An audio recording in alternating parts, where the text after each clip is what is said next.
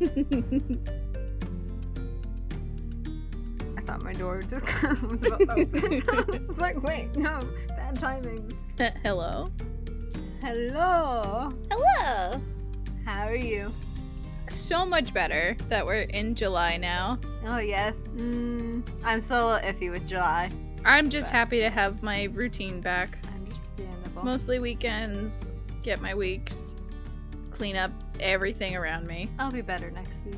Tried to do laundry today. Water heater. Well, no, it wasn't the water heater. It was the drain for my AC compressor. Clogged and then flooded, which actually I forgot to tell you, the water went underneath the laminate, so now I get the joy of squeezing out all the laminate and hoping the water comes out. Sounds like something the landlord should come fix. Probably, but I needed to do laundry today, so I didn't feel like telling them, so I'm hoping it fixes itself. Okay. And then if it doesn't dry up by tomorrow, I'm gonna call them back and be like, hey, so remember how that leak happened? I found the water. I found where it came from. He's swapping his headphones. Oh, I was just like, the fuck did you just grab? I was like, that was very violent. Oh, jeez. But, yeah, no. Well, I'm not gonna go much into my personal life because it's a lot of drama with work. But you know it already. And then all the stuff with my mama. Yeah. Next week will be better. Maybe. I don't know. Anyway, we're gonna go back into spooky stuff now. Yeah, it's officially spooky season. Yeah. For those who want to deny it, you want to put Christmas in freaking the summertime, we're gonna Halloween. Because Halloween is the next big holiday. So, it is now spooky season. Yeah, gotta go shopping. And for us who always live in spooky season, it is now shopping for home decor season. Yes. And watching for sales, because I'm not paying full price for half the shit that's out in the stores. No, I don't understand. Those candles that we got from, what was that, At Home? I spent $50 on 2 candles. Gross. I would never. It was ridiculous. And they're not even Woodwick. No, they're pumpkin shaped. That's dumb. At that point, like, never throw those jars away and just make your own. That was the plan and why I chose to go with pumpkin again. Mm-hmm. There's a lot of things that I see in stores. I'm just like, I'll wait for you to go on sale. As long as it's still there. And then I never go back to the store. Like, Joanne last year had a really nice looking mirror that was in the shape of a moon. But I just never went back to Joanne. And Joann's is overpriced. Like, very overpriced. Yeah. So, I was just like, eh. Last year I went ham with buying a bunch of, like, towels. Like, hand towels and stuff. I now have enough towels for my future home that may never exist. Right. I will never need to buy another kitchen towel. As long as I don't, like, decimate them, that is. Yeah, I gotta replace a couple of mine just because they're stained. I gave Rosina a bunch of punny ones for her bridal shower. Nice. Russell appreciated them. She even said in her thank you thing, she don't think I didn't see your fist bump with Russell. Perfect. Yes. Anyway, so today I'm going to do a little, I guess you could call it an urban legend. I don't know if it's a real, well, I know it's not a real urban legend, but it kind of got dubbed an urban legend for the area because of good old weird New Jersey. Ooh, so, okay. We're in Jersey for this one. So what we're going to talk about today is Blair's Den. Blair's Den is a little bit of basic history on it. A historic 62,000 square foot 2-story mansion with 38 rooms, 19 bathrooms, and 25 fireplaces. God, I wish. Excessive. Oh, if I had a house like that, all of my friends, just let's go, guys. You can each have your own wing because I don't have that many friends. That would be possible. Well, not to mention, you'd have to hire somebody to clean it because that's your whole day. You're in charge of your own wing. It's your whole week. You're in charge of your own ring. I'm not cleaning the whole damn house. No. But, yeah, no. So, the picture, I sent you a couple pictures of the place before, but, like, it's a huge mansion. It's gorgeous. Oh, okay, that's what that was. Yes, the property is located in Peapack, Gladstone, New Jersey.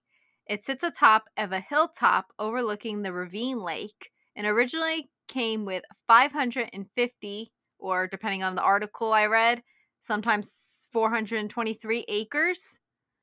It included a 3,000-foot reflecting pool, and the whole property was decorated with a bunch of like Roman busts. And if you Ooh. don't know what a Roman bust is, you know those statues of normally like the chest up for people? That's a bust. So just picture all that. Like, Haunted Mansion. Yeah, you can use that as an example. But most people know what a bust is, even if they don't know what it's called. Because Right. like I know when I was a kid, I didn't like if someone said bust, I wasn't thinking of a statue. No. But And as you depending on grow your up, maturity level. yes. But as long as you've heard it referred to as a bust at least once, you normally know what it is. But I don't know how many people hear about busts nowadays because I don't think that's like a common decor anymore, unless you're rich and famous. Yeah. But Blair's Den was built between 1897 and 1903 by Clinton Ledyard Blair, who lived from 1867 to 1949. Clinton was an American investment banker, and he had his property designed by the agricultural firm Carrier and Hastings, which apparently was a big famous architecture firm at the time. I don't know if they still are. I don't really know anything about that stuff. I didn't really dig deep into that. I just stuck with the house. Right. But it took about 5 years and $2 million to complete construction.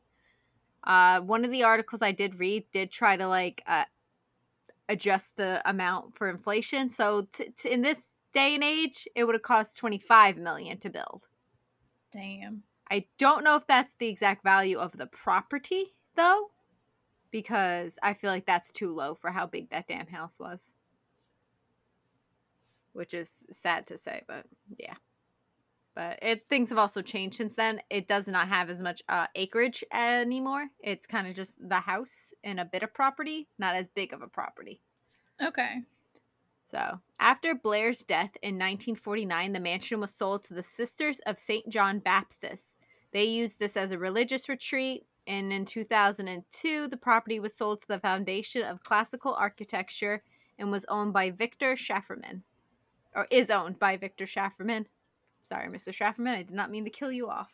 This dude, I'm pretty sure, is still alive. So there is no was. So present day, the property... Oh, wait. Maybe he doesn't currently own it. 2002, he bought it. And then today, the last time it looks like it changed hands was in 2012? Nope, it was sold again at another point. So 2012, it was bought for $4.5 million to a holding firm called Blair Den Hall, LLC, with the new owner, T. Eric Galloway. There's a lot of change of hands here. Who was a New York developer and president of the Galvin Foundation and Lantern Organization. In May of 2014, Blairsden was the site of the Mansion in May, which was a fundraiser designed for charity show houses and garden designer shows. Like, it was presented to Women's Association of Morristown Medical Center and attracted 33,000 visitors. The property was then again sold in 2022 to 30 Blair PG LLC, which is a subsidiary of Gladstone-based real estate private equity firm Malello Equities. So none of that really matters for what the whole tale is, but that's just like a brief history. Yeah, a little background. Yeah, which was a little more confusing because it's just names and numbers. Yay, names and numbers. It's okay, I didn't retain any of it. Oh, perfect. Neither did I. That's why I stumbled over things, even though I read this like 3 times. So, a lot of people are probably sitting here like wondering, why are you telling me about this big fancy house? Are you just jealous you don't own a big fancy house? I'm jealous I don't own a house. Yeah, I just want a house. But, yeah, so in 2007, there was a post by Weird New Jersey that brought up things that went wrong at Blair's Den. So the only thing I have a little issue with this is I could not find any solid evidence of any of the things that Weird New Jersey published or any of the things that it inspired anywhere else. I've only found very few articles that tell the urban legend. Okay. So they ended up writing an article in issue number 12 by Mark Moran, and it went kind of haywire, I guess you could say. I don't know. I tried reading the whole article, but I forgot how detailed Weird New Jersey was. It was like pages and pages, and I was like, Oh, "Oh my wow. goodness, I don't have time for this," because I'm Definitely bad not a and do quick my read. I do my research last minute. So, whoopsie. If I ever do it ahead of time, maybe. But I have the article up, so I could always briefly go over it a little bit. But most of the articles I read online really just went through the basic history. They just explained when it was built, how it was built, who it was sold to. They all mentioned how the nuns owned it at one point. So I was like, okay, this is a bit weird. Why is Weird New Jersey doing an article on this place when it really doesn't seem like anything bad happened there? It Right. was owned by a family, and then they sold it to some nuns. But yeah, so Weird New Jersey posted this article. I tried to find anything on it. I really only just kept finding more details on the property. Like, oh, the guy owned all this property. He found the highest point of his property, which was a hill, and he flattened it, built this property, built the house, mansion. Mm-hmm. When it sold to the nuns, the property went from 423 acres to about 30 acres. So I don't know. I honestly am not good with acres. I assume that's still a lot of property, but Yeah, your average it's house not is as much. about 1.5. If you have like Oh, okay. a big backyard, big front yard, and a decent sized house. Oh, okay. So yeah, so he still the house still had 30 acres to it. Yeah, I imagine the It be nuns probably downsized it for maintenance, so they I didn't have to keep the think the grounds. township did. Okay. I think the township, if I read correctly, one of the articles said the township like sectioned off the property into different areas so they could do other things with it. Because I Right. guess when the property was sold, I don't know who he sold it to, if he sold it directly to the nuns or if the nuns were just like, we just want this. And then the Yeah. rest of the property like went to the bank or something. Maybe. But they bought it. They wanted a retreat.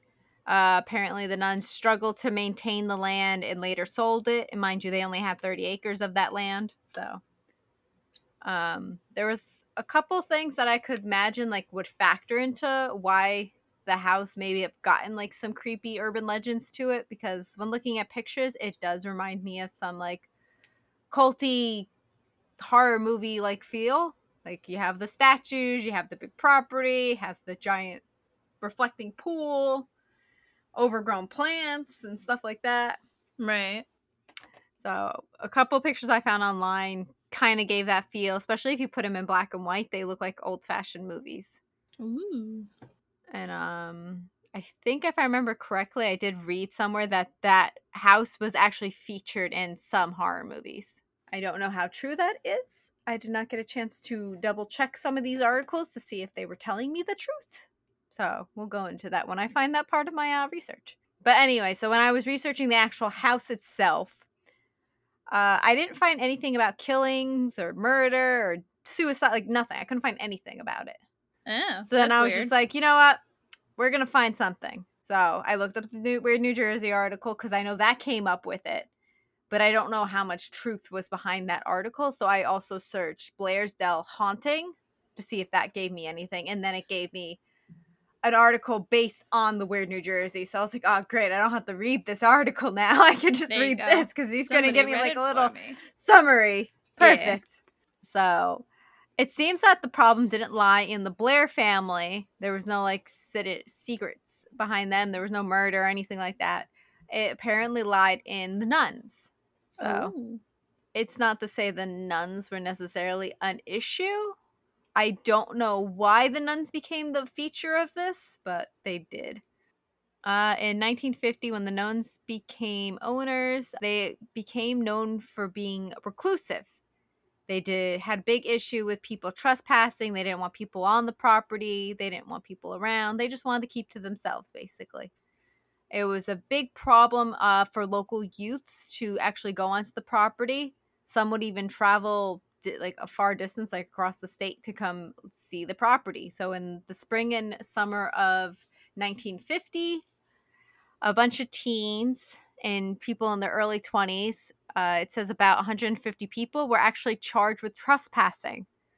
So I'm assuming the cops had a very busy time in that time frame to Yeah, go sounds and like it. arrest people or pull them off the property.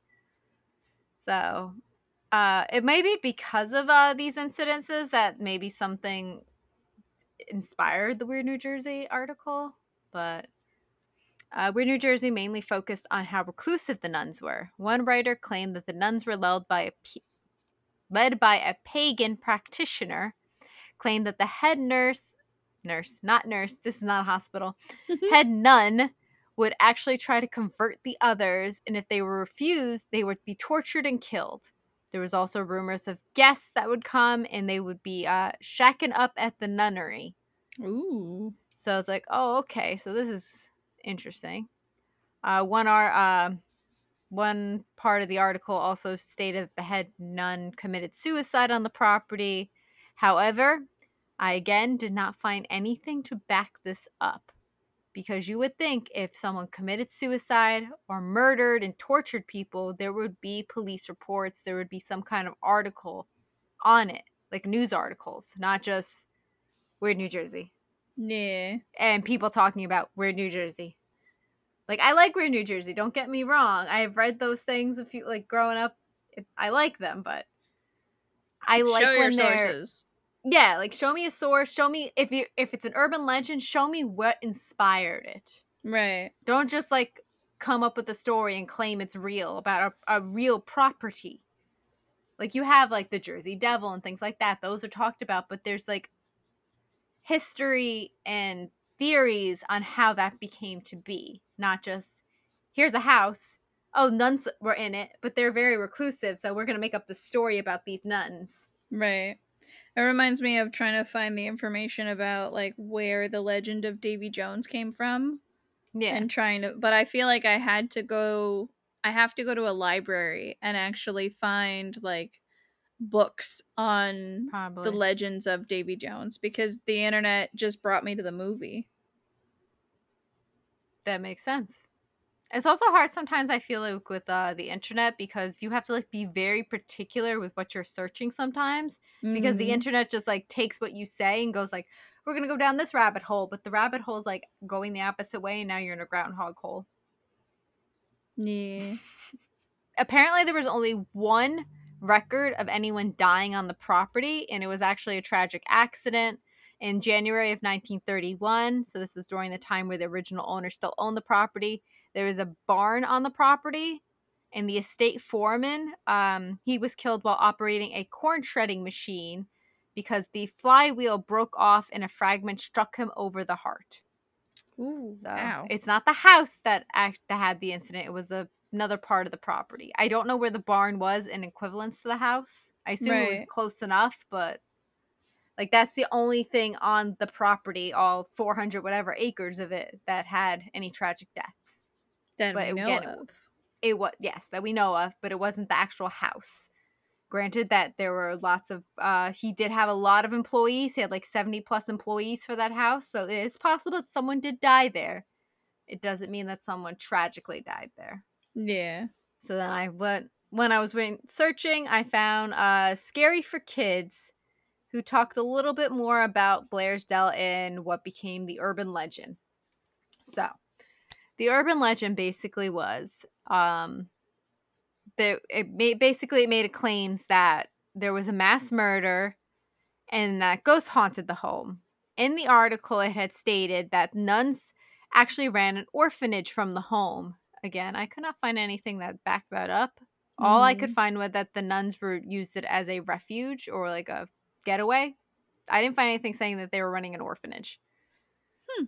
So, but they said that there were 25 nuns and 25 orphans that lived in the mansion. From the pictures I saw, that's barely anyone for that house. Yeah. Especially because I assume most little kids, when they do orphans, they don't normally stick them in a big room by themselves. I don't know if Yeah. they did. Again, it's an urban legend, so we don't know. The nuns were said to have lived there. The nuns who lived there were said to have been very reclusive, rarely had contact with people outside. They kept quiet and away from the public, and rarely allowed the occasional visitor. Legend says that there was a bridge behind the mansion that allowed for deliveries to the back door, and a delivery boy would go there and meet the Mother Superior every week and make his deliveries, until one week when she did not show. So he left the delivery and went on his way, figuring she had forgotten. But it was the second week that he went and she again did not show up that he got concerned and called the cops. It is said that the police then visited the property, where they found inside a horrible and bloody massacre. The nuns who lived in there were all dismembered and their bodies strewn throughout the mansion. All the nuns except the Mother Superior were accounted for. Legend says to this day that no one knows who or what killed them. So it continues on to say that the police, like, okay, so you're gonna tell me that if there's 25 nuns total, Mother Superior, so the 24 nuns were just murdered, dismembered, and their body parts just all over the place, and this was never in the news, never in a newspaper. Like, nah, I can I see don't it believe it. because there's plenty of like horrible things that I've never heard of before, and you had to like be there in the moment. There's normally police reports or something, though. I wonder if the articles have just never been put online. It's not even a matter of online. Like, there's nothing in the town history for it. Oh, Like, town history, like, people are like, well, I've never heard of that. So, interesting. like, I was trying to find anything to back this up, and I couldn't find anything. If someone does find something, cool. Show me where, because I spent hours on Google trying to find articles on this, because I saw the name of it, Googled the place, and looked at the pictures, and I was like, wow, this looks cool. I want to look into this. Right. I was almost going to have to change my topic because I wasn't finding anything. Oh no. Anyway, the legend states that the police never solved the case, and because of the amount of dead bodies, rumors had then spread around to the locals. I couldn't find anything about these rumors going to the locals. Also could not find anything about a cold case about nuns being murdered. Also, the fact that later on, the nuns that they said were dead sold the place. How did the nuns who were dead sell the place? Like, the 3 that contradictory. didn't get murdered.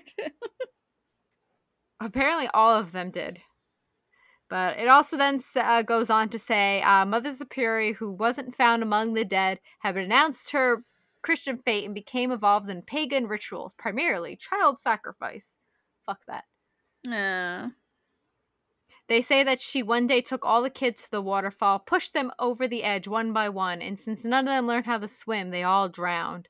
She then went back to the home of the nuns and told them what she did, and said if she wanted them all to convert, and if any of them refused, she would kill her sisters and any of the guests who were there. She then killed herself, apparently. But they never found her body. Like, above it said they never found her, but she killed herself on the property.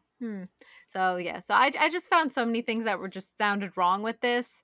The fact that the legend said, okay, the delivery boy goes there for 2 weeks, doesn't see any dead bodies, doesn't see any blood, doesn't notice dead kids floating in the river or the lake or whatever. Right. You don't smell anything. Like, dead bodies stink. Yeah. And where is this? You said Jersey. Never mind. It's in Jersey, yes. We're in New Jersey. Depending on the time of year, it might have been cold enough that they didn't stink. It didn't specify a time of year, sadly, in anything I could see. But another thing, the fact that all 24 of these nuns didn't notice the Mother Superior just taking 25 children outside. We're going on an adventure. Yeah, it's just like, oh, where are you taking them? Like, I would think someone else would go, like, oh, let me go help you round up 25 kids that you're gonna go take. Like, normally the Mother Superior is an older woman. Right, that does, like, the paperwork. Yeah, or she's just, like, running. runs the nuns, who then normally run the children. Yeah. So, like, I can't imagine they're just like, oh yeah, and they'll just let her go take all 25 of them out on an adventure. That's fine. Fuck, don't get me started on the nonsense of child sacrifice. Like, get that out of here. But there's no police reports, no cold case, like, just sitting and waiting, like, nothing. And if it was a common legend, why is there so little on it? Why are there guests? If these nuns are reclusive, what are these guests that were killed? Like, I don't know. I kept reading to see. Yeah, I kept reading to see, like, okay, where is this legend going? So the legend says that there are two ghosts that haunt the place. One is a mentally disabled man who was visiting Blair's Den at the time of the massacre. He's apparently a warning ghost and will appear in the halfway point of the path to the home where two trees cross to make a doorway. He will try to scare people away to prevent them from coming into the home. And then the other ghost is apparently his Mother Superior, who wants to lure you to your death and torture you. What? What? What? And why does he have to be mentally disabled for your tale? How do you know that? Why'd you have to do that? Like, how? Oh my goodness. But again, so I could not find any grounds on this, especially because the fact that the property was sold by the very alive nuns later on in life. But I guess urban legends sometimes just come out of nowhere, but normally they're spawned by something. Only thing I could think of is because these nuns were reclusive and kept away from the public, someone came up with this tale somewhere. Something was like, they just basically would use like, hey, these nuns aren't going to back any of this up. Let's just make up a story about them. Yeah, it sounds like a bunch of teenagers were like, you're not going to let me in to fiddle with nuns? Fine, yeah. I'm going to make up stories about you. Let's not fiddle with nuns. That sounds very disrespectful. Well, didn't you say they would have guests that would, like, canoodle with the nuns? That's the urban legend, apparently. That's why people would go there. They're shacking up with the nunnery. But that doesn't mean they're shacking up with the nuns at the nunnery. Who are they getting with? The kids? Other people, I guess. Oh. Like, people I took that going, as they were going to get with the nuns. I took it as either that or they were, like, couples going to the nunnery and, like, canoodling. I don't know why they were going to the nunnery to canoodle, but I don't know. Anyway, urban legend. Nonsense, silliness. So that was basically that was the urban legend, that the Mother Superior killed all the kids and then killed all the nuns and then killed herself, and now she haunts the place. And I was like, I really don't know about that. But sounds like a lot of plot holes. A lot of plot holes. And then out of all of those tragic deaths of 25 children and 24 nuns, only 2 ghosts? Yeah, no. There's no way. I feel like those other nuns would, even if they're headless, would be floating around somewhere. And those kids. But also, like, okay, I understand kids can't swim, then some of them would drown, but all 25 of them, like, not a single one of them knew how to float. I know I can't swim. I don't float. But I've seen people, like, they throw their kids in the pool and the kid just automatically is just like, yeah, this is how we do it. Depending on the child. Evie is not a floater. Oh, no. Hopefully she learns how to float, and unlike me. We'll get there. She's only been in open water like 2 or 3 times. True. Well, she's young. Let's see. Is there anything else other than this? Oh, also, we can also go to the fact that, okay, this place was sold by the nuns, who are alive, to other people. Normally, if there's a death or something on the property, you have to disclose that when you're selling the property. If it's on record. True. I think 24 nuns dying on the property in a gruesome death would be on record somewhere, though. They're not just bleaching the floor and being like, yeah, no, it's fine. Those stains were there when we moved in. I have. I don't know what you're talking about. I mean, even if you look at the photos of this place, it doesn't look like there was ever a mass murder there. Right. It's a very beautiful property. I mean, granted, sometimes that means nothing. Like, a beautiful place can still be hiding tragedy, but I don't think that's the case in this particular instance. Right. But it's private property. People trespass and probably made up a story because they got mad because they got arrested or fined. Some fun facts I found out about Blair's Den was it was apparently was known previously as Smith's Mill, and then another part of it was called Buttsbridge. The township of Blair's Den was named after John Istel Clare, who is C. Ledyard Blair's grandfather. So the original owner of the house, the area was named after his grandfather. Did I type that wrong? I think that was supposed to be Blair. Isel Blair, not Claire. Blair's Den was featured in scenes of Friday the 13th, and the film was shot at the Blairstown Main Street and Blairstown Diner on Route 94. That's the part where I couldn't didn't get a chance to confirm. Is there a Route 94 in our state? Love, is there a Route 94? A Route 94? He says probably. He says probably a county road. Okay. See, the property is maintained by cops, not just the home, but the area of the ravine, lake, and waterfall. Okay. Not far from Blair's Den is another weird New Jersey feature, which is the Devil's Tomb in Jacob's Ladder. Not the real one. Or the one I was thinking of, though. The piercing? That smile said so much. When I hear Jacob's Ladder, that's the first thing that pops in my head. The piercing. Yes. It's the only thing I really ever hear. If you're going to Google the piercing, make sure you're not in public. Because it is of it's a not male's... safe for work. No, it is of a male's It's genitalia. Yeah. Don't Google it if you don't want to look at peepees. I'm going to put it simple as that.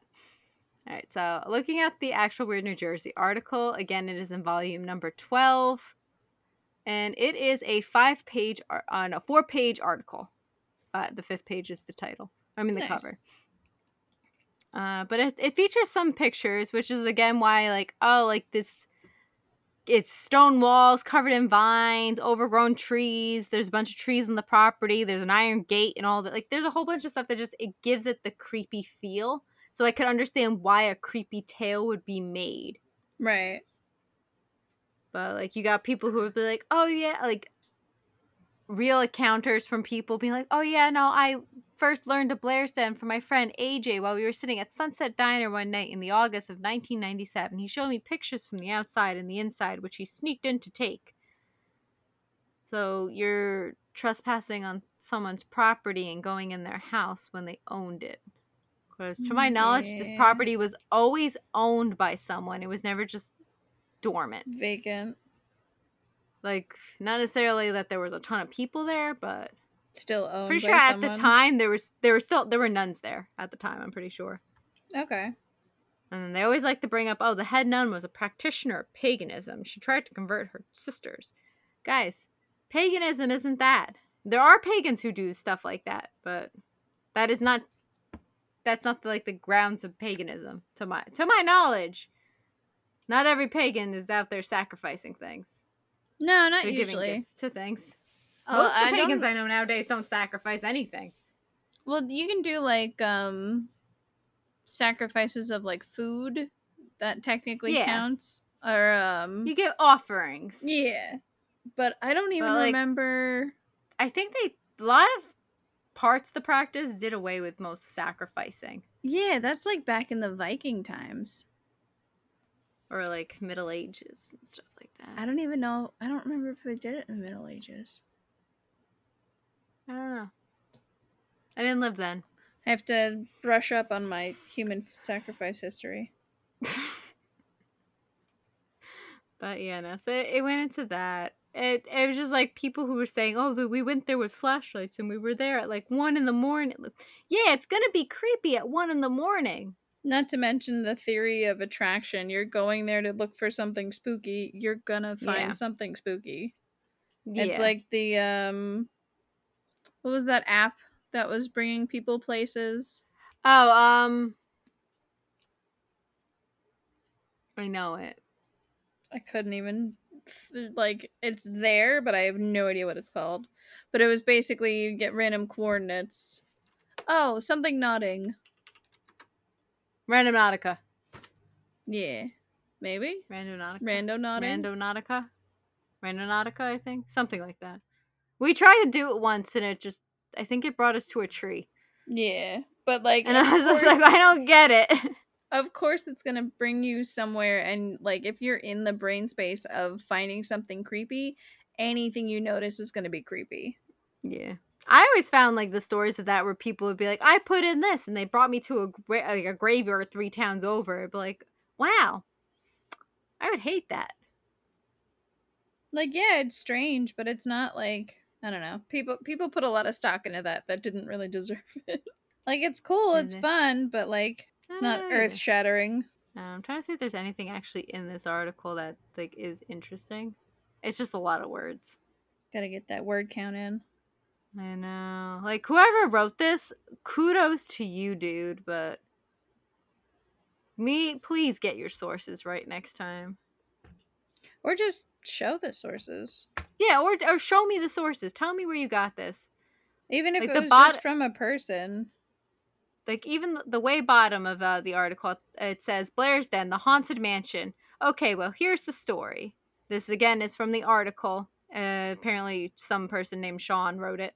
The mansion is off a lake road in Bernardsville. According to an old legend, it used to be a convent and orphanage. Again, I didn't find anything about that. Here are about 25 nuns and 25 orphans that live there. There's a waterfall about halfway down the mountain. According to stories, one day, the nuns took all the children to the waterfall and lined them up across it. They pushed the children off the edge one by one, and then they all jumped themselves. Oh, this is a different variation. This was many, many years ago. And as far as I know, the mansion hasn't been inhabited since. No one has torn it down, so it stands there, and no one is taking care of it. It hasn't. I haven't been up to the house in about a year, but the driveway going up is all overrun with weeds, and there are guardrails blocking the entrance. It's about a 15-mile walk from the house to the bottom. I've never seen any ghosts up there, and I've gotten an eerie feeling every time I've gone there and never stay long. A couple of my friends have gone up and claimed to see strange-looking figures up in the woods by the house. They said that there's a very strange feeling of them being watched the whole way back down the mountain, even though they didn't see or hear anyone. It's a very weird place to go, especially right when it gets dark out. No shit. But even contradictories there. Oh, no one it was inhabited. The nuns sold it in 2002. Right. They lived there until then. They were reclusive, yes. They also said they could not take care of the property.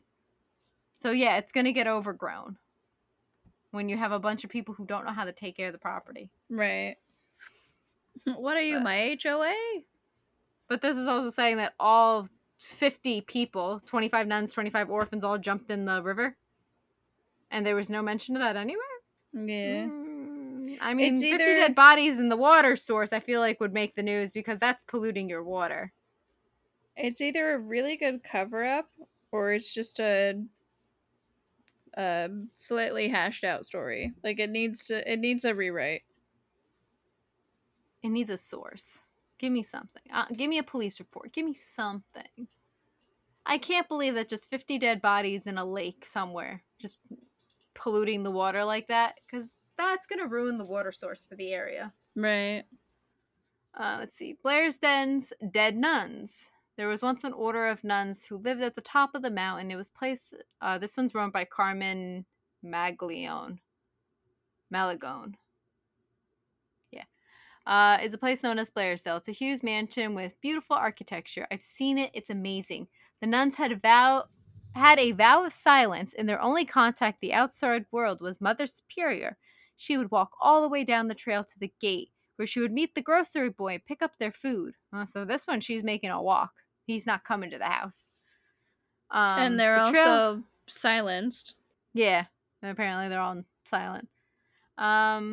The trail comes from the mansion and goes down the pathway to the cliff to the one side with the water on the other. 1 week, Mother Superior did not show. The grocery boy figured she didn't remember or something. The next week, she was also a no-show. The grocery boy went to the sheriff, and he investigated. He broke the lock on the gate and drove up the trail. He found all the nuns' bodies ripped apart and blood everywhere. Everything was a mess. They couldn't figure out whether it was murder, suicide, or what. They left it unsolved and locked up the place. Again, they did not lock up the place. Because of the value of the land, it wasn't long before a celebrity moved in. Oh, so celebrity moved in. Who is this celebrity? Because it told me all the owners of the place, and there's no celebrity. This person stayed one night and refused to ever enter the mansion again. He had movers come back for all his things, and then the lock has remained on the gate ever since. I've seen very messed up things when I visited there. I don't believe you, Carmen. Like, I don't. Like, I want to believe you, but I don't believe you. Because the records show they lived there. Right. It showed who lived there. It showed how many times the place was sold. But yeah, so. It's an interesting story. It is. Like, if you just told me this story and didn't give me a place in the history of the place, I would think, yeah, cool, this is a cool urban legend. Mm-hmm. But because I can look into the place and look into the history and see that, yeah, there's really nothing on this, then I can't really believe it as an urban legend. Like, when I did Bloody Mary, I don't think Bloody Mary had, like, an exact location where she lived. So it was like, oh, you couldn't just, like, track down this location to see if a person by the name of Mary actually was killed. Right. Or, well, like the Jersey Devil. Like I said, there's multiple tales of him and how he became to be. But, like, there was all, like, really old history. And then there was, like, actual, like, articles on sightings and things like that. Like, there was stuff to back up the case. Right. Even if they are fake and made up or whatever. But there was still something to, like, counteract all this. Where this is just, like, only thing I'm finding are things disproving this urban legend. Right. Like, 100% disproving it. Like, the nuns literally they had the time frame they lived there. They said why they sold the property. There were never orphans there that I could find. Unless that part was just, like, kept silent. But I didn't find anything saying that there was, orphans. But that's Blairsdale. That's the Blairsdale Nuns. It's an interesting article. Yeah, no, it's definitely an interesting story, and I wish there was more to it. This reminds me of the article my dad sent me that ended up being like some guy's hoax that he made up a whole town that never existed. The Og's Hat or whatever. Yeah, Ong's Hat. Yeah, so that's my tale. What you got for me? I colored my little That's little not baby what I meant. Sprightling. I know, but I was showing you what I was working on. I know. I've been on a heavy drawing kick lately, so if you have any ideas that you want commissioned, let me know. So I took a trip down Creepy Town. I guess we'll do that. Creepy Town? Yeah. Sure, let's go there. We were talking on 4th of July about Eastern State and potentially going to visit, and let's go. Yes, I'm down. I've been trying to go there for years. My mom wanted to go there once, and I never got to go with her. I went years ago, I think with Dee, and she spent the entire time hiding under my hood. Oh, jeez. Because we went for their Halloween event. I don't know if I'd want to go during the Halloween event because I don't like people jumping out at me. Well, and apparently now you have to sign a waiver to go in there so they can touch you. Yeah, I don't like being touched. No, I know. I just want to go and, like, do, like, a history tour kind of thing. Like, show me the stuff, like, teach me. Yeah. I don't want people being like, hey, don't touch me. Don't like that. Do you have green light on your face? Yes, I don't know where from. Because This is you're. purple. This is purple. It's turning you green, which is so funny because your eyebrows, the I sides of know. your nose, and your teeth are turning green. There you go. Now I'm blue. I don't know why purple was doing that. Like, there's not even green on the strand. I There's wonder if green is mixed in it to make it purple. It's red and blue. The red and blues are on. Oh, that's so strange. Okay, well, let us take a trip into Eastern State Penitentiary. As Rogue has her own little rave. Oh, I forgot to tell you. I was A talking rave? about nicknames.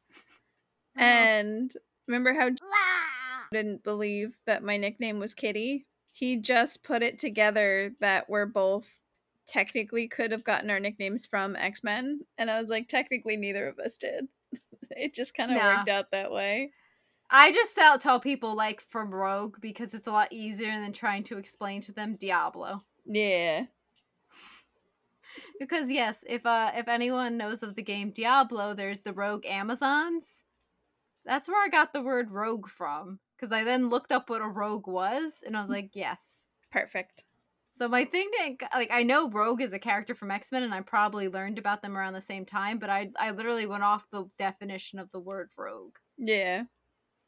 And mine I got from climbing trees when I was little and then being too scared to get down, so my dad would have to help me out of the tree. Oh, And then geez. also because I was super shy when I met new people, I would stick to the back of my mom's legs and I would just look like a little cat hanging out behind her. So yeah, a little nickname history for you. Yeah. Now for the history of Eastern State Penitentiary. It's a Travel Channel article called Prison of Horrors. In the middle of gritty downtown Philadelphia stands a fortress. Eastern State Penitentiary, to some, is one of the creepiest places in the world. Some say it's evil. Eastern State Penitentiary was a great social experiment that turned inmates into raving lunatics, inspired fear in the most hardened criminals, and left ghosts that have been known to stalk the living. Now a decaying museum, Eastern State for 142 years was one of the most feared correctional institutes in the world, where more than 75,000 men and women passed through its gates. Torture was expected. The prisoners and prison guards anticipated it. Prisoners were tied in chairs for many hours, and when they were freed from their restraints, some were permanently crippled. Eastern State Penitentiary was born during the new era of prison reform in 1787. The Philadelphia Society for Alleviating the Miseries of Public Prisons conceived of a prison designed entirely for social confinement, solitary confinement. Funded by Quakers, the reformers finally unveiled their masterpiece in 1829. Even though cells were designed with luxuries to ensure isolation, the architecture was demoralizing and prison procedures were downright dehumanizing. After entering the fortress, prisoners were examined and given a number. At that point, they lost their humanity. A hood was placed over a prisoner's head as guards led them to their cell. They were locked in their cells for the entire day, fed through a slot in the door, and only given a half hour to exercise. Once prisoners were locked away, the outside world, their loved ones, their prior lives, all ceased to exist. The most devastating blow was the sound of silence. Prisoners were not allowed to speak, sing, or hum. This was a place of absolute silence. Some prisoners were gagged with a metal tongue clamp if they did not abide by the code of silence. This state of art facility was in reality a tomb, as if the prisoners had been buried alive. The extreme isolation was intended to inspire redemption, but it spawned madness. Famed writer and revolutionary Charles Dickens visited the prison and left convinced it was the worst prison on earth. Not a visitor, but a famous gangster, Al Scarface Capone, was a resident in cell block 8.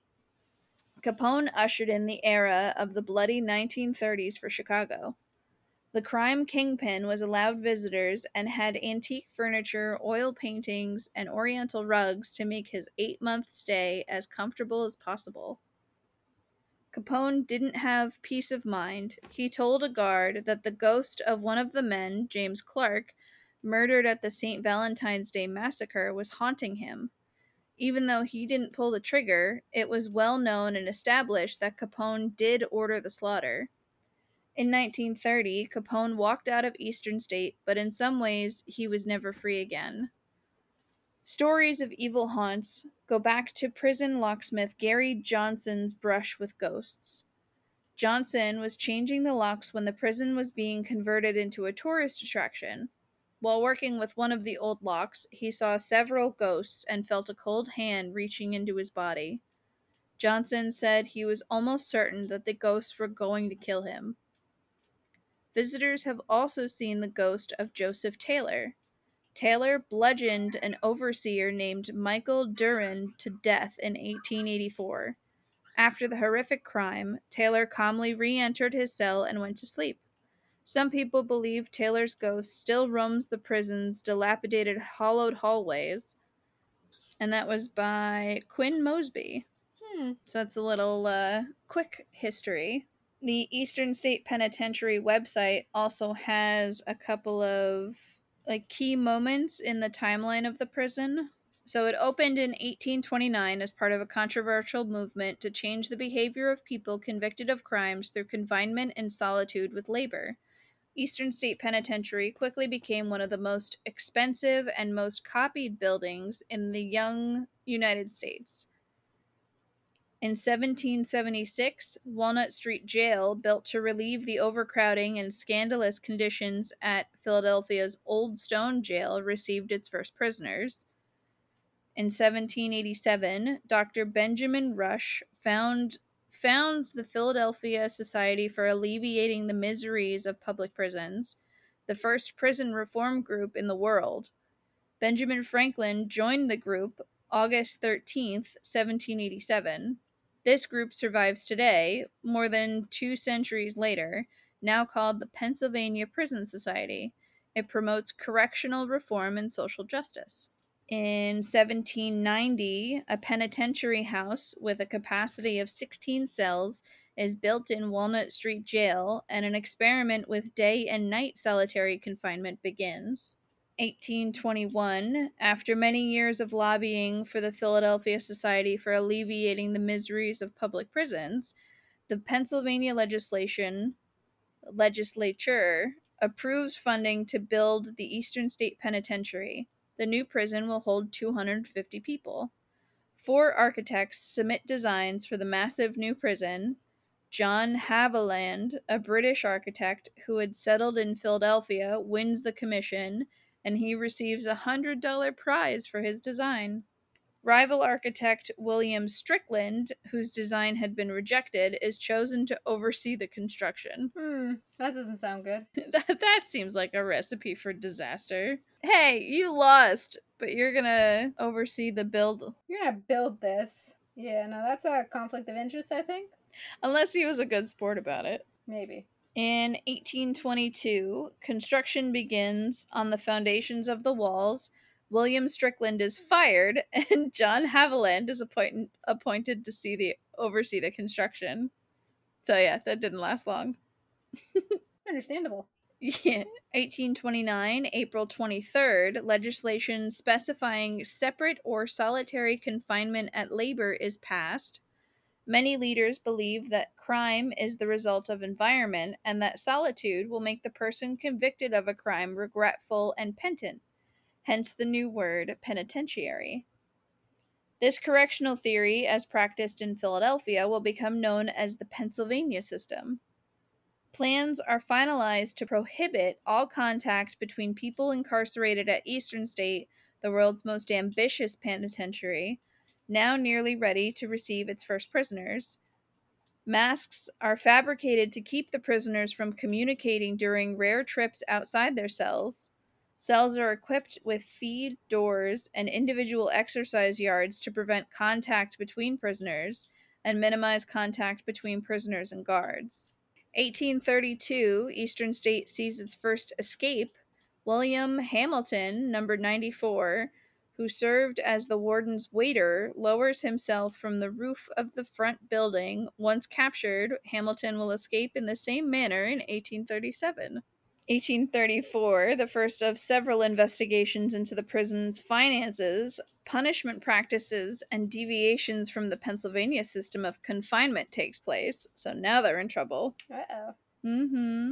1842 is when Charles Dickens visited the U.S. to see Niagara Falls and Eastern State Penitentiary. Because, I'm going to go see Niagara Falls and then visit a prison. Because that makes sense. Not that we can say anything, because that's something we would probably do. Oh, absolutely. Not on the same day, but Same trip, definitely. there's some creepy stuff, I think, at Niagara Falls, too. Is there really? I think.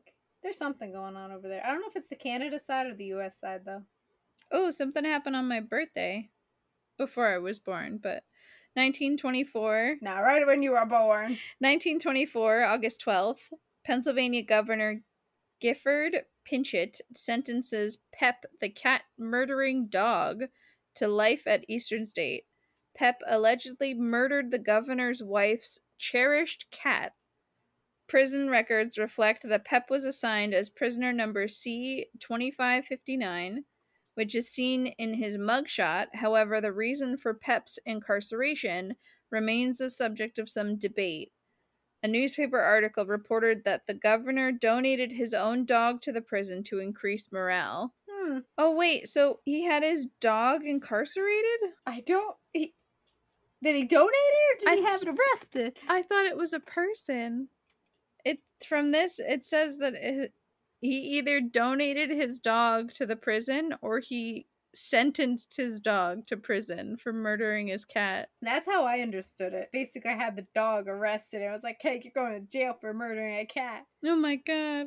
And it's like, oh, I didn't know we were trying dogs now. Right? I think there's been... I mean, nowadays, trying a dog is basically like, hey, you lost your 3 chances, now we're going to euthanize you. Well, there's been animals that have been actually sent to trial for murder. There was an elephant, I think a dog or a pig. I know there was an elephant that, like, I think it killed a woman. Yeah.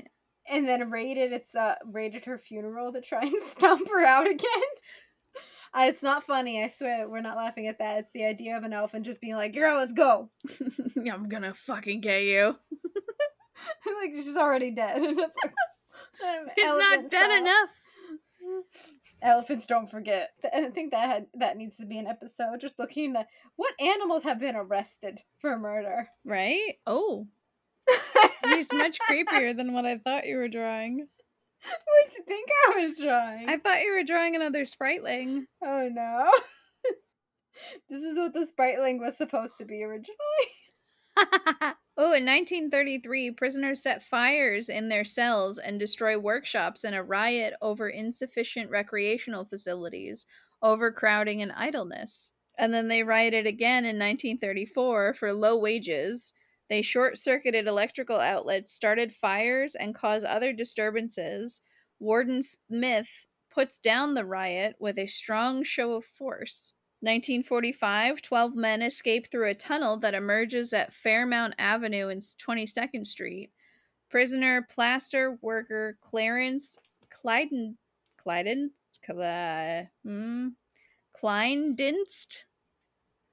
designed and built most of the tunnel. At the same time, the escape man, I won't try to say his name again. Oh, now he's a bird.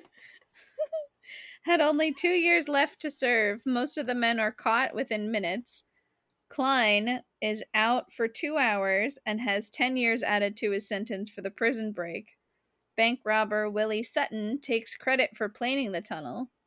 The Pennsylvania legislature recommends abandoning Eastern State Penitentiary. 1953, it becomes the state correctional institution. 1958, the city of Pennsylvania certifies the penitentiary as historic property. 1961, John Klausenberg tricks a guard into opening the cell of another prisoner, Manuel Madronal. With the cell open, Klausenberg and Madronal overpower the guard and begin the largest riot in the prison's history. Several hours later, a large force of police guards and state troopers reclaim the prison. The riot fuels discussion to close Eastern State. So it looks like they're definitely on a downslope by now. A little bit. 1970, Eastern State closes. Most of the prisoners are sent to State Correctional Institution at Greaterford. While the penitentiary's electrical and mechanical systems are in terrible shape, its walls and paint are in perfect condition. Oh, good. Well, maybe because the prisoners kept setting fire to it. 1970 to 1971, the city of Philadelphia uses Eastern State to house prisoners from the county prison at Holmesburg following a riot there. So they used it as like a holding spot or like a halfway point. Mayor Frank Rizzo in 1974 suggests demolishing Eastern State to construct a criminal justice center. 1991, with generous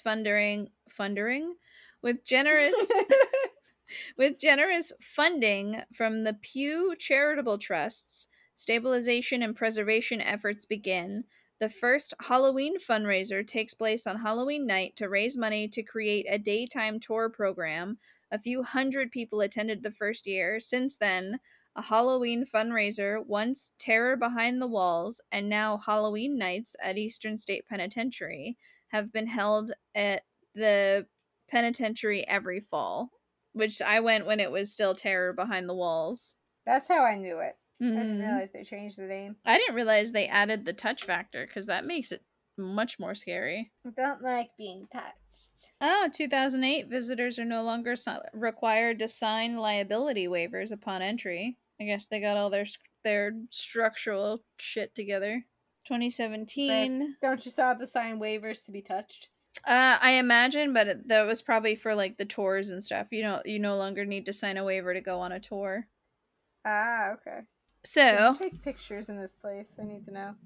I think so. I know. What is it? Anthony's girlfriend Mikey. She did one of her episodes in Eastern State when she was one of the scarers there before she left. Oh, fun. Oh, Yeah, is she from this coast then? I don't remember. I know she was here for a minute, or she was just visiting, or it was like I spent some time here. I don't remember her entire history of like where she's lived. Oh, okay. I don't know much about her. She's a fun one. I love watching her videos. I actually found her before I knew her and Anthony were together. Before I knew of Smosh, which I got to the Smosh game very late in life, I knew of Anthony's ex-girlfriend who was like she ends up being like some crazy vegan person. Oh, fun. Like at the time, when I first discovered her video, she didn't seem that bad, and then it just like progressively got like nuttier, and I was just like, oh. And then they broke up, so I was like, oh, that sucks. He was cool. Right. And then I learned where he was from, and I was like, oh, hey, that dude looks familiar. Like, oh. And then he's no longer on the channel. And I was like, oh, that sucks. And then I'm watching all these videos of Smosh, and it's like, oh, these people are gone, and this person's gone, and this person's gone. And then I get to the current videos, and I'm like, oh, wow, a lot of shit happened to that group. Yeah. And I was like, damn. But they're finally whole again. For the most part. I do have some notable prisoners that have been at Eastern State. The obvious one is Alphonse Scarface Capone, which I never knew his full name was Alphonse. That's fun. He was Chicago's most famous mob boss, spent 8 months at Eastern State from 1929 to 1930. He was arrested for carrying a concealed deadly weapon. This was Capone's first real prison sentence. Next up, we've got Victor Babe Andreoli. I don't know that one. He was convicted of killing a Pennsylvania state trooper in 1937. Andreoli arrived at Eastern State Penitentiary to serve a life sentence for first-degree murder. He escaped in 1943, apparently by hiding in a delivery truck that was leaving the prison. Several weeks later, the police caught up to Andreoli in a Chester, Pennsylvania diner where he was shot dead. Oh, and the numbers... Capone was 5527, Victor 2515. Morris the Rabbi Bulber. When Morris the Rabbi Bulber entered Eastern State in 1942, he was serving a life sentence as a member of an arsenic murder ring located in Philadelphia. Called a veteran witch doctor and compounder of charms, Bulber was one of the leaders of the group. They appealed to women who were willing to murder husbands. Arsenic was not the only method used in order to collect on their husbands' insurance policies. Between 1932 and 1937, the group was responsible for the deaths of at least 30 people. 16 people were convicted for participating in the syndicate, including Bulber and Horace Perlman, also served time at Eastern State for the murders. After his incarceration, Bulber joined the Jewish congregation in the new Eastern State Penitentiary synagogue. One of the penitentiary's most dedicated volunteers, Joseph Paul, also took an interest in him. Mr. Paul's concern deeply moved Bulber. Less than 2 weeks later, before his death at Eastern State in 1954, Bulber wrote of the volunteer, quote, "As for me, I remember his numerous, never-to-be-forgotten acts of kindness shown me. Therefore, will I pray for him? A prayer he surely deserves for all the good he has done for me." That's nice. Next, we have Leo Callahan. Of the approximately 100 people to escape from Eastern State, Leo Callahan is one of just 4 people that got away with it. Assault and battery with intent to kill brought Callahan to the Eastern State Penitentiary, and a makeshift wooden ladder brought him out. In 1923, Callahan and 5 other prisoners built a ladder that they used to scale the east wall of the penitentiary. His 5 accomplices were eventually recaptured, but Callahan is still at large, although he would now be more than 110 years old. Oh, good. So most likely dead. Or he's the oldest man. Our first female, Frida Frost. Female prisoners were part of the landscape at Eastern State for almost 100 years, and Frida Frost was the last of them. Did you say a part of the landscape? Yes. As in, like, the population, I'm guessing? Very weird way to put it. Yeah. Because when I think of landscape, I think of, like, the land. Like, not the view. the people. Well, there wasn't much to Eastern State, so I guess she would have been part of the view. I guess. She was transferred to Muncie Industrial Home for Women in 1923. Frost's departure marked the end of an era. Frost had been serving a 20-year sentence for murder. She had poisoned her husband. Oh, perfect. I wonder if she was part of the arsenic ring. And then we have William Francis Slick Willie Sutton. I love the nicknames. Slick Willie. One of the most famous bank robbers in American history, Slick Willie spent 11 years at Eastern State Penitentiary. In 1945, Sutton, along with 11 other prisoners, escaped from Eastern State in a prison-dug tunnel that went almost 100 feet underground. Sutton was recaptured just minutes later. Over the course of his criminal career, Sutton is credited with over 50 bank robberies, 3 successful escapes from prison, and over 30 years served behind bars. He died in 1980, and his number was 9523. This is an article from Ghost City Tours. Lay it on me. The Eastern State Penitentiary sits in the middle of Philadelphia's Fairmont neighborhood. The decaying castle-like structure is one of America's most notorious prisons and considered the most haunted site in Pennsylvania. Travel Channel's Ghost Adventures conducted a paranormal investigation at the prison and captured disembodied voices, shadow figures, and other unexplainable occurrences. So they asked the question, is Eastern State Penitentiary haunted? Eastern State is on the bucket list for most paranormal investigation groups. Teams brave enough to search for evidence of paranormal entities don't ever seem to leave empty-handed. Sci-Fi's Ghost Hunters revealed what appeared to be the apparition of a man walking through cell block 12. A crew for Travel Channel's Most Haunted recorded objects moving on their own. Investigators with the production claim to have communicated with multiple spirits. Some activity that has been noticed when the aging prison opened for tours, people couldn't stay away. It's located in the middle of Fairmont Street in Philadelphia and has become one of the most visited tour destinations in Pennsylvania. Thousands of people explore the historic penitentiary every year, and several emerge with their own ghost stories. Guests claim to get a glimpse of a man standing in the guard tower on the property. However, there's no way to physically get to the top of the tower today. The brick stairs crumbled away years ago. Other employees and tourists hear whispering, giggling, and even weeping while exploring the property.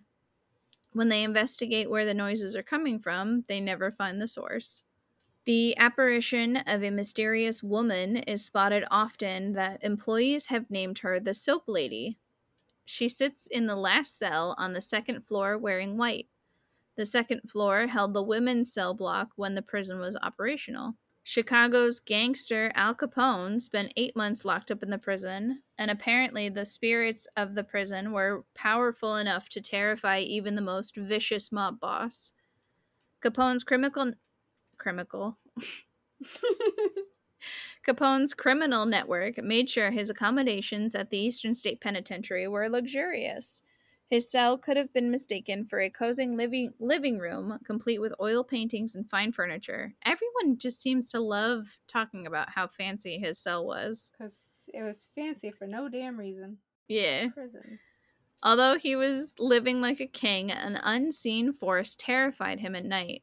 The crime boss would let out a blood-curdling scream in the darkness, begging for someone named Jimmy to leave him alone. Jimmy! Many people believe Jimmy may have been the spirit of Jimmy Clark, one of the men killed by Capone's execution order in the St. Valentine's Massacre. Even after Capone was released from Eastern State Penitentiary, the entity continued to torment Capone. Out of desperation, Capone even hired a medium, but that didn't seem to work. Eventually, he lost his mind and ended up in a mental institution for the final years of his life. Oh, I just saw they have a picture of one of the masks. Oh, it's Salad Fingers. Oh, I didn't make him green on purpose. I was like, I don't want salad fingers. The masks that they use for the silence when moving the prisoners is absolutely horrifying. Perfect. It's just a full face shield, and then it's just 2 little eye holes. Punishment at Eastern State Penitentiary. Oh, that's not what I thought it would be. The iron gag. Let's say you are a few months into your sentence in 1834 and you can't bear keeping your mouth shut. That's how inmate Matthias Macumsey may have felt in 1833. Of course, Macumsey gets the gag. He tried to talk to his neighbor. When he got caught by the guards, they slapped the iron gag on him. To do this, they bound and shackled his hands behind his back. They put an iron casted gag over his tongue, and the gag was attached by chains and shackles on his wrist. Now people do that for fun. That's one thing I don't want to experience. Yeah, no, they're not fun. I'll put it in someone else's mouth, not mine. I don't like being gagged. You would make a great dominatrix. Backup plan if you ever get fired. Although I don't think you'll want to work from home with that one. Where else would I work? We gotta find you a basement somewhere. Oh, damn. Oh god, okay. I jumped ahead. The gag was attached by chains to shackles on his wrists. Then they left him. 1 hour later, he was found dead in his cell. What happened? Well, apparently, the iron collar ripped up his tongue, and Macumsey bled to death. He pled?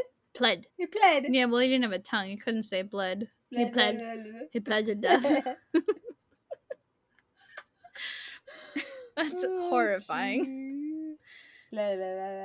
And then we have the mad chair.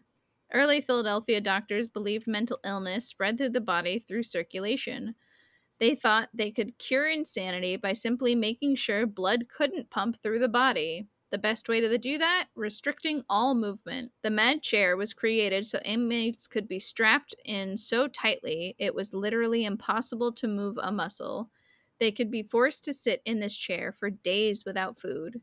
Restricting the blood flow inevitably caused damage to the body, and the inmates often needed limbs amputated after spending time in the med chair. So I think the website, Eastern State's website, did mention a little bit about them tying people to chairs, but I didn't realize it was so intense. Oh. That's why some of them ended up crippled. Oh. And then this last one for the tortures, the water bath. If you broke the rules during the winter season, you could be subjected to another horrific punishment. A guard would dunk your head in ice cold water and then hang you on a wall all night. The frigid air would cause your skin to ice over before morning, and many didn't make it through. And then we have a little bit about the fall of Eastern State. When the massive structure was created in 1828, it garnered international attention. Tourists began to flock to the area and ride in their wagons just to get a glimpse of the place. It didn't take long for the outside world to question the ethics of this forced isolation. Charles Dickens was one that visited. He shared his distaste in one of his books. In 1913, the Quakers' theories on reformation were abandoned and the prison largely phased out of solitary confinement. Eastern State Penitentiary closed for the prisoners in 1971. At that point, the aged building had so many electrical and mechanical problems it was too expensive to restore. Prisoners were moved to a new facility and the building was abandoned for several decades. It reopened as a museum. I wonder if I can find any experiences.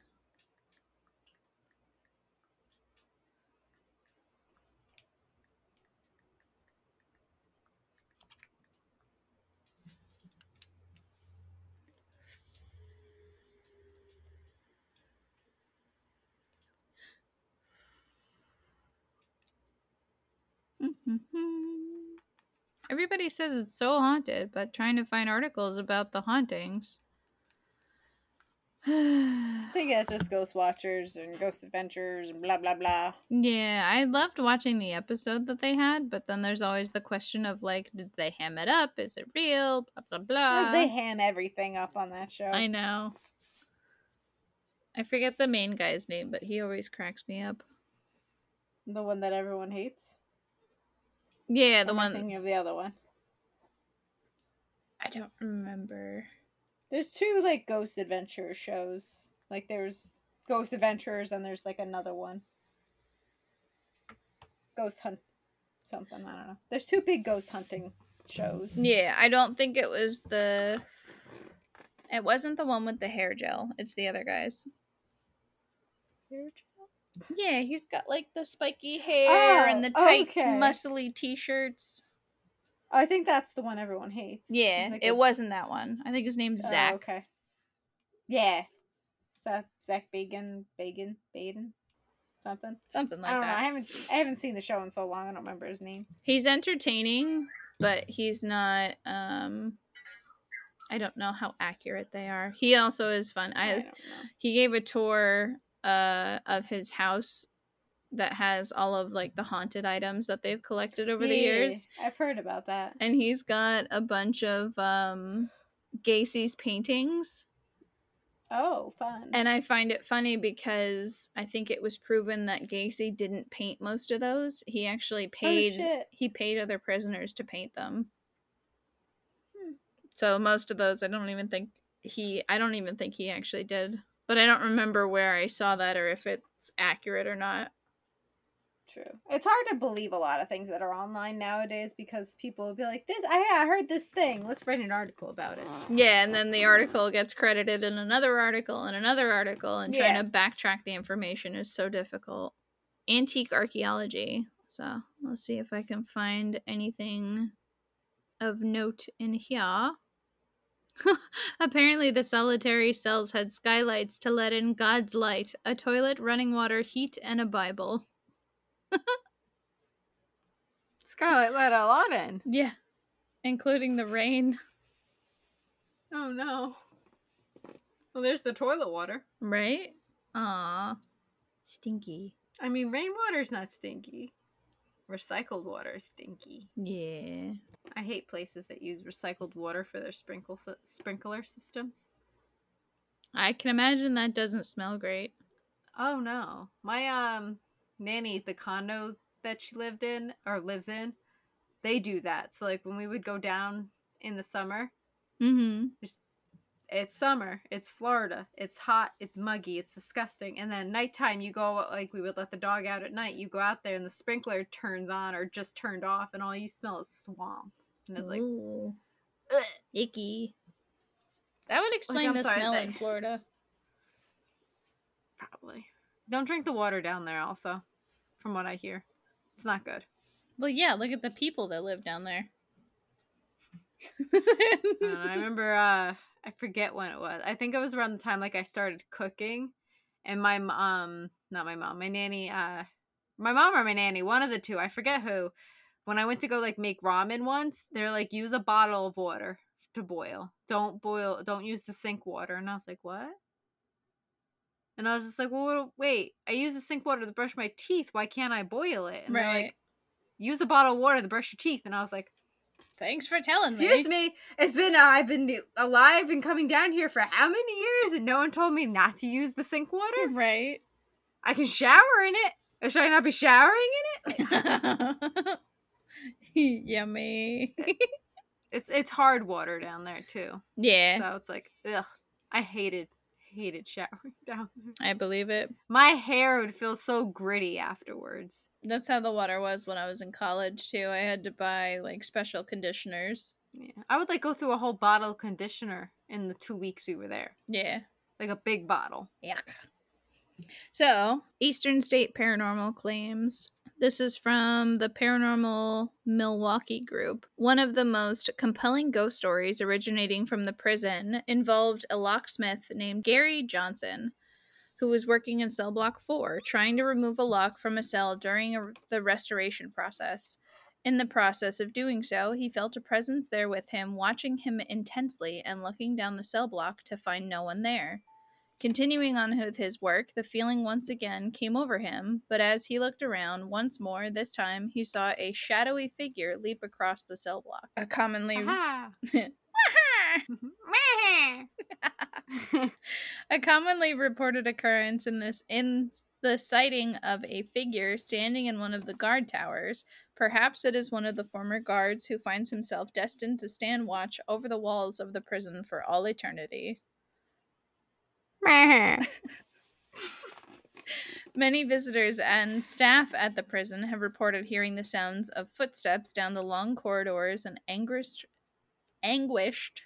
wails coming from inside some of the cells. You said whales. I thought you meant whales, like not ocean whales, crying whales. My brain was very confused. Like, whales? Why are we hearing whales? Who's wailing? In cell block 6, it's bedtime. I know. In cell block 6, shadows have been spotted moving against the walls by many of the staff during their rounds, and in cell block 4, where Johnson had his encounter, faces have been seen inside the cells. Cell block 12 has been the site of disembodied laughter when a quick check reveals no one present. Someone's just cackling. One particular spirit has been seen in the older part of the prison by many. He is said to be a shadowy form that stands perfectly still, sometimes completely unnoticed until approached, at which point he dashes away. One of the more notorious and controversial videos taken at Eastern State is one that appeared on the sci-fi series Ghost Hunters, when members of the Atlantic Paranormal Society filmed what appears to be a shadowy figure on the catwalk of Cell Block 4. Pep the dog has been reported to be seen and heard throughout the prison. Pep was given free rein in life to go wherever he pleased, and thus is spotted in many different locations. Oh, Pep. Oh, I feel so bad that he just, got stuck in a prison. But yeah, that is Eastern State Penitentiary. A little history and some ghostly tales. One day we'll go to the West Coast. Don't worry, guys. Eventually, when we're not, It's just I don't know much about the West Coast or even the middle of the country. I just mainly know the East Coast. I know California specifically has a lot of true crime and murder stories. Just because of how densely populated, the movie industry. I'm sure there's some fun local places there too, but I haven't. It's been so saturated on the internet already. I haven't really looked into many of the stories out there, like Black Dahlias in California, the Cecil Hotel, True. and all that chaos. All right, guys. If you live on anywhere off the East Coast, tell us your stories or give us ideas of like local haunts or true crime or anything. West Got Coast? missing people? West Coast, mid. You live in the mountains? You live in the Appalachians? Tell us a story. No, don't tell us. We can't talk about it. We don't have to talk about it. You just tell us the story. How are we going to share it? I just want to read it. Oh, okay. Or we come up with a code name. We don't say it. We don't say what they are, but we just come up with a code name. Flesh strutters. The evil penguins. There has to be a way around it. People talk about them all the time, and they're fine. Just that we know of. In the Appalachians or other places. Like they are in other places than just the mountains. No, I know. They're just most commonly talked about in Appalachia. I always think of it's like a tomato kind of thing. Oh, okay. Or like Newark and Nork. I feel like I have to emphasize Newark instead of New York because it's New York. I think I'm saying New York. Oh, when you say Newark. Yeah. Apparently, so I don't know. Newark is Delaware and Newark is the Jersey one. But I don't say Newark. I say Newark. I say Newark. Newark. I don't know what I say. I don't say it that often. I've had debates with one of my coworkers about it, so. I type it a lot, but I don't really say it that often. Yeah. But you said you had a cat or kid? Cat or kid, get out of the cabinet. Yeah. Not on the floor. I thought of a good one like last week sometime, and I was like, that's the perfect one. I forgot to write it down. It may have been not on the floor. My newest debacle is climbing and jumping off of things. Get off of it. Mostly just don't jump. Whatever you do, don't jump. Because she'll run to the end of something and then look like she's gonna jump, and it's like, don't jump. Oh, no. Please, God, don't jump. Oh, no. Most of my things are, get away from me. Stop touching me. Like, my cat will decide at the worst times to be like, I'm going to be in your face. And it's like, no. I'm trying to sleep. I'm trying to read. I'll be sitting there reading sometimes, and he just plops right here, and then his tail, floop, floop, floop, floop, and turning my pages. And I was like, stop it! I'm trying to read. Or like, today, I'm typing, I'm doing my work, and I just keep feeling a paw on my back. And I was like, what? What do you want? And then he just looks at me. And I'm like, do you want on my lap? And I'll pat my lap. And he doesn't come up. He walks away. And I was like, okay, fine. Go back to work. And then I just feel, pat, pat, pat. Stop it. What mother? Either sit here and enjoy yourself or go away and lay down, please. Go lay down. That's a good one. Go to sleep. Go to sleep. Bedtime for Rogie. Gaming time for me. I'll probably go play something. I wish, but I gotta stop staying up late. Yeah, that one day fair. we stayed up playing that escape room. I freaking slept until like 8 o'clock the next day, and I was like, the gym. Oh no! And normally I'm like at the gym by 5. You're still insane for that. It was so late. Like I woke up and I was like, crap. Oh, it was like 7 something. Like, but I didn't finish the gym until like later than I normally do on a weekday. Right. And I was like, I don't like this. And then I went home and laid down. The next thing I know, it was noon. And I was like, whoops. Yeah, I hope you all are having a good day. Yeah. So, what's the normal? Check out the socials. Tell us stories. Send us ghost stories. I don't care. Someday we'll get listener stories. That, like, I don't even care if people, like, are on Reddit. If people are still doing Reddit. I don't know. There was apparently a big drama with Reddit at one point. But, like, if people are on Reddit, or hell, if you don't want to be on Reddit and you still want to, like, tell your stories, send them to us. Creepypastas, let's go. I still gotta listen to my my Easter egg from the last episode. Oh yeah, my little buttons at the end. Yeah, she does that. They're funny. If you don't know what I'm talking about, then you're skipping the ending, and that's the best part. Yeah, listen past the outro. Anyway, it's bedtime. I gotta go bed. Have a good night. Do you like my name? I do. You're Smokey. Smokey? Your new name is Smokey. Spooky And I've Snack been Road. obsessed with the song Spooky Snack. There's a song called Smooky. God damn it. I'm stuck now. Okay, bye. Goodbye. Bye. Thank you for listening to our tales. We hope to have satisfied that creepy itch. Follow us on your favorite podcast app and look out for us on socials at Creepy Cuties Pod. No spaces. Be sure to follow us on Instagram and Twitter. Just look for the Voodoos. Farewell. Goodbye. I love creepy. Where's the button?